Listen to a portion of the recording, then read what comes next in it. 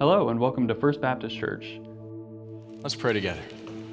Father, we love you, and you are the reason that we have life. You are the song that we sing. You are the joy that is our strength. And so, Lord, now, through your word, by your Spirit, speak to our hearts. Lord, we ask that you would transform us by the renewing of our minds so that when we leave this experience in just a few moments, we leave different, more like Jesus, so that the world might see Christ in us. In Jesus' name, amen. Well, I have to tell you, I am excited to get to preach today. When I don't get to preach, it's like I'm not doing what I was built for. So today we have 8 points. Settle in.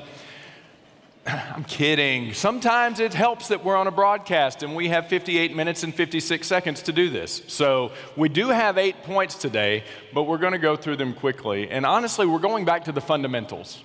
For the last several weeks, we've been asking the question, what did Jesus do?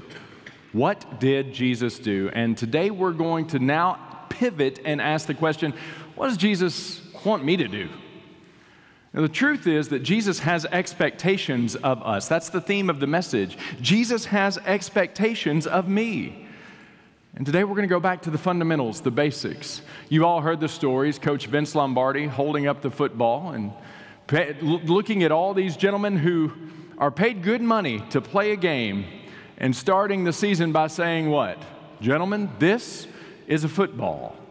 Or you know the story of John Wooden, Coach John Wooden, who started every basketball season in the same way. All these great recruits from all over the nation, and what was the first thing he would teach them to do?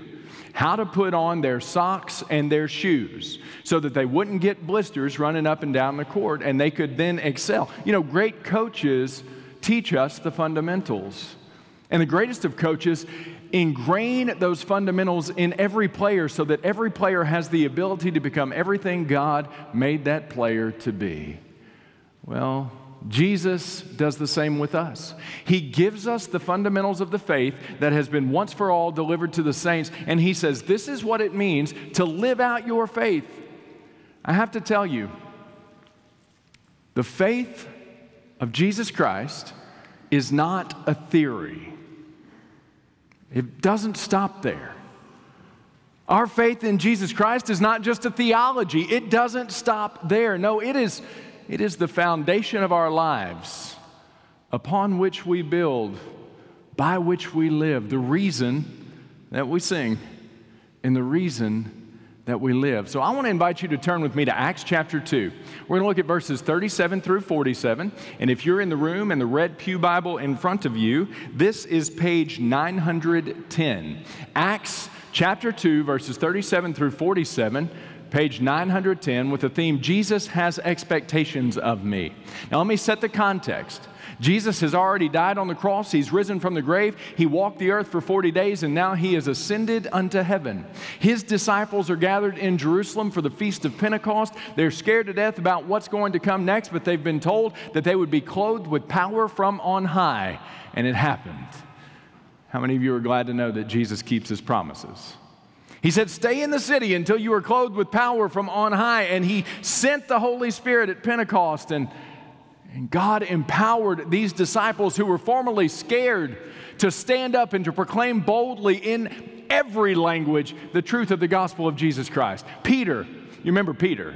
Peter was the one who told Jesus there in the upper room, I will not let anything happen to you. If everybody scatters, I won't leave. In fact, I'll die before they get to you. Well, those were big words, weren't they? Turns out, though, they were a little bit harder to live. And what happened when the heat was on? Well, Peter did swing his sword and missed. He cut off Malchus's ear, and nobody aims for an ear. So he missed.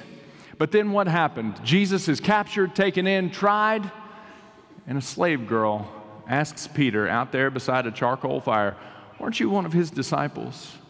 That northern Galilean accent is betraying you. I believe you were with him. And what did Peter do? 3 times. The third time, calling down curses upon himself, he said, I do not know the man. This Peter, who presumed himself to be so strong, turned out to be so weak. Aren't you glad? Because sometimes I presume myself to be very strong and turn out pretty weak. Well, this same Peter, who turned out pretty weak, now filled with the Holy Spirit, is empowered to proclaim the gospel, and he stands up among the very people who condemned Jesus to death, and he proclaims the gospel that Jesus Christ is the Son of God, who has come from heaven to earth, who lived a life without sin, and then who died on the cross in our place to pay the price for our sin. But God didn't leave him there. The third day he arose from the grave, he lives, he reigns, he has ascended into heaven, he sits at the right hand of God the Father Almighty, and his arms are open to receive anyone who will come to him in repentance and faith. He says, "Come to me, all you who labor and are heavy laden, I'll give you rest." Peter stood up and boldly proclaimed this message to the very people who had condemned Jesus.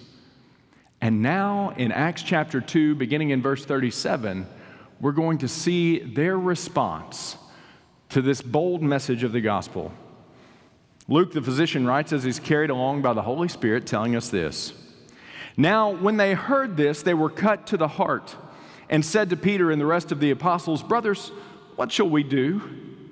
And Peter said to them, "Repent and be baptized, every one of you, in the name of Jesus Christ for the forgiveness of your sins, and you will receive the gift of the Holy Spirit. For the promise is for you and your children and for all who are far off, everyone whom the Lord our God calls to himself." And with many other words, he bore witness and continued to exhort them, saying, "Save yourselves from this crooked generation." So those who received his word were baptized, and there were added that day about 3,000 souls. And they devoted themselves to the apostles' teaching and the fellowship, to the breaking of bread and the prayers. And awe came upon every soul, and many wonders and signs were being done through the apostles. And all who believed were together and had all things in common. And they were selling their possessions and belongings and distributing the proceeds to all as any had need. And day by day, attending the temple together and breaking bread in their homes, they received their food with glad and generous hearts, praising God and having favor with all the people. And the Lord added to their number day by day those who were being saved. As we look back at the advent of the church, the birth of the church, we see the fundamentals of the faith. And I want to give you these 8 points. The first is this: Jesus wants me to repent and believe the gospel. Jesus wants me to repent and believe the gospel. This was Jesus' call as his ministry began. Mark chapter 1, verse 15, Jesus said, "The time is fulfilled. The kingdom of God is at hand. Repent and believe in the gospel." What does it mean to repent? It means that I turn away from my life of sin. Literally, the word means that my mind is changed. In the Greek, it's metanoeo, change of the mind. My mind is changed to agree with God that what he calls sin is really sin. And what he calls sin in my life is really sin. Where does he call it sin? Right here in his word. So my mind is changed to agree with his word that the sin in me truly is sinful, but I don't stop there. Now I turn away from it. And I believe the gospel. I believe that Jesus is the Son of God, who lived a life without sin, who died on the cross for me, who rose from the grave so that I might have eternal life. And I receive him as my personal Lord and Savior. Now, this is very important. This is the beginning point. You have to cross the line of faith. In our region, there's a danger, and the danger is this. You can hang around believers and you can hang around the church and you can miss the gospel. But it'd be kind of like, on a Sunday afternoon, going to all sorts of open houses. There are going to be open houses. Realtors are setting them up right now. Going to all sorts of open houses, but never making a purchase. You still don't have somewhere to keep you safe when the floods come and the rains come. Or it's like going to all the car lots that are starting to get a few more cars back on them now. Going to all the car lots and looking around and talking with the salespersons and learning about all the cars, but never making a purchase. You're still on your feet. Or being friends with insurance agents. We have a lot of people who are very familiar with insurance in this room. And you can have a lot of friends who are insurance agents, but never make the purchase. And if you never purchase the policy, when calamity strikes, your friends can't help you. See, that's the thing. You can hang around the church and still go to hell. You have to cross the line of faith. And beginning with Jesus, crossing the line of faith means I believe the gospel. And I turn away from my sin and receive Jesus as my personal Lord and Savior. Maybe that's your first step. Maybe that's the step to which God is calling you right now. Let me give you permission. Ignore the preacher and start praying, Lord, I'm a sinner, but I believe, Jesus, you're the Savior. I turn away from my life of sin and give my life to you. I trust you and I will follow you. Come into my life. Be my Lord. Be my Savior. And if you do that, you will cross the line of faith and you will begin with Jesus, but recognize that that's just the beginning. It's kind of like commencement. We're getting ready to have a bunch of graduations. May the 15th, we'll have graduation Sunday right here at First Baptist Church, and we'll celebrate those who are graduating from high school. But have you ever thought of the fact that commencement is called commencement? Do you know what that means? Not the end. It's the beginning. We commence from our education into our life. Well, Jesus calls us to commence our journey of faith by repenting and believing in Him. That's point number one. But then notice what happened in verse 41. So those who received His word were baptized, and there were added that day about 3,000 souls. Point number two, Jesus wants me to be baptized. Jesus wants me to be baptized. Notice that these were individuals who believed the message. They gave their lives to Jesus, and the first step of obedience in following Jesus was to be baptized. This was a decision that they made themselves. Nobody made it for them. I promise you that although there were 3,000 who were baptized that day, that there were many who walked away choosing not to believe, choosing not to receive. Baptism is the first step of obedience in following Jesus. That water doesn't wash away your sin. Jesus does. But for those whose sin has been washed away by Jesus because they have repented and believed, the first step of obedience is doing what Jesus said to do, stepping into the waters of baptism. And I know, listen, I had a personal battle with baptism. Because my parents loved me in the church tradition where we grew up, they made the decision that I would have water sprinkled on my head, and that was a beautiful decision. That was a wonderful decision. They made that decision because they loved me and because they wanted me to grow up to embrace the faith as my own and to live out the faith in my own life. And well, guess what? That happened. But you know, when I stand before God in judgment, my mother's not going to come up and say, Lord, he's a good boy. You should let him in. Dads would say, well, you're on your own, son. But moms would say, he's a good boy. Right? That's not how it works. You stand before God with your faith. Not your parents' faith, not your grandparents' faith, not the preacher in the family's faith. No, you stand before God with your faith in your baptism. This was the conviction with which God convicted me. My baptism needed to be my baptism based on my decision to trust and follow Jesus. And what was I doing? I was honoring what my parents wanted for me so many years before then. But you know, Jesus wants us to be baptized. That's what happened there in the beginning. Well, then they devoted themselves. They devoted themselves to several things. Verse 42, the first thing, they devoted themselves to the apostles' teaching. Point number 3, Jesus wants me to study His Word. Jesus wants me to study His Word. Many of you have an iPhone, and when you download an app, what do you have to do before you can use the app? You have to accept the terms, don't you? You have to hit that button that says, I accept. And I know you are so careful in reading those terms that you fully accept, just like me, right? No. Even the ones that make you scroll to the bottom, you just do this as fast as you can. And Mr. Attorney, I'm sure this is great. Hit I accept and then roll on.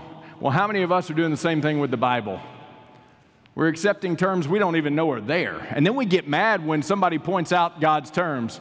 Well, I didn't know that was there. That can't be true for today. No, it's still true for today. Just because you didn't read the terms doesn't mean they don't apply. God expects us to study His word. They devoted themselves to the apostles' teaching. We have the apostles' teaching recorded here in the Word of God. We want to encourage you to read the Word.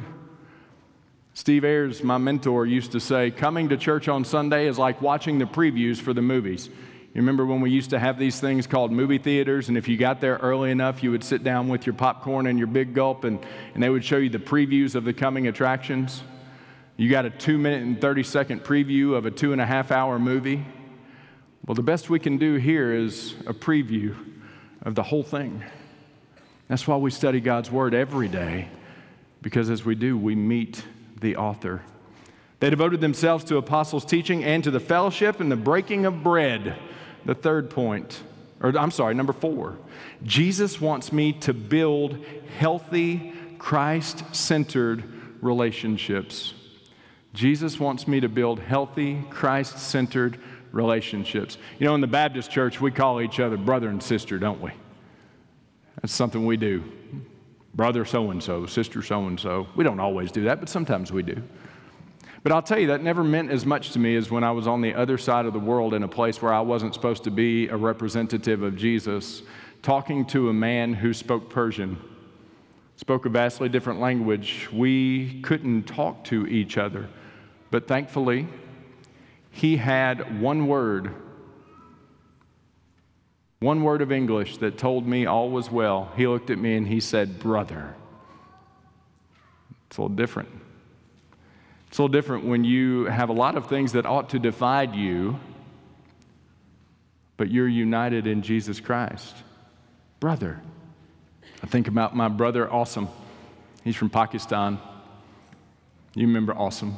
He's pretty awesome. That's not how you spell it. He's literally been beaten for sharing his faith where he is. He's my brother. He's taken me out with him to share the faith. He's my brother. And in Jesus Christ, we are brothers and sisters, and so we seek to cultivate healthy, Christ-centered relationships with our faith family. On the flock note, every week I write, Dear First Family. And that could be trite, but I mean it. Because when you go through hard times, it's nice to have your family with you. Amen. And we get to be brothers and sisters in Jesus, but not just us. All of us Christians around the world, we're united as the family of faith in Jesus Christ. What else did they devote themselves to?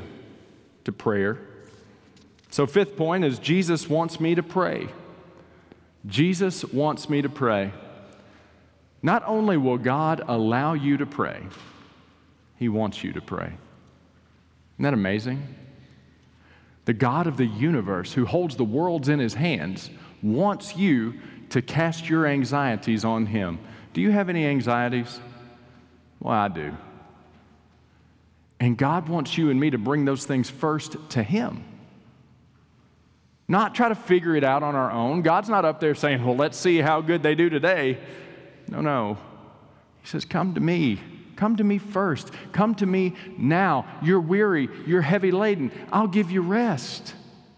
Be anxious for nothing, but in everything, Mrs. McCubbin, by prayer and petition, with thanksgiving, present your requests to God, and the peace of God, which passes all understanding, will guard your heart and your mind in Christ Jesus. They devoted themselves to prayer.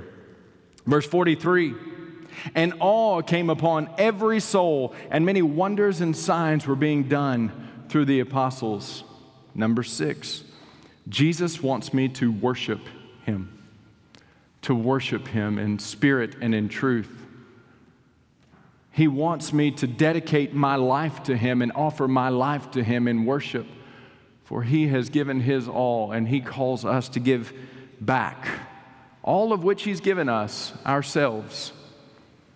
Verses 44 through 46 say this, and all who believed were together and had all things in common, and they were selling their possessions and belongings and distributing the proceeds to all as any had need. And day by day, attending the temple together and breaking bread in their homes, they received their food with glad and generous hearts. Point number 7, Jesus wants me to live generously. Jesus wants me to live generously. In 1 Timothy chapter 6, Paul says this for the rich people. And if you own a car, that puts you in the top 10% wealthiest people in the world.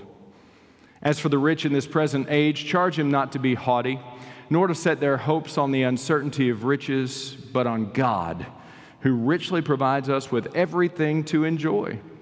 They're to do good, to be rich in good works, to be generous and ready to share, thus storing up treasure for themselves as a good foundation for the future, so that they may take hold of that which is truly life.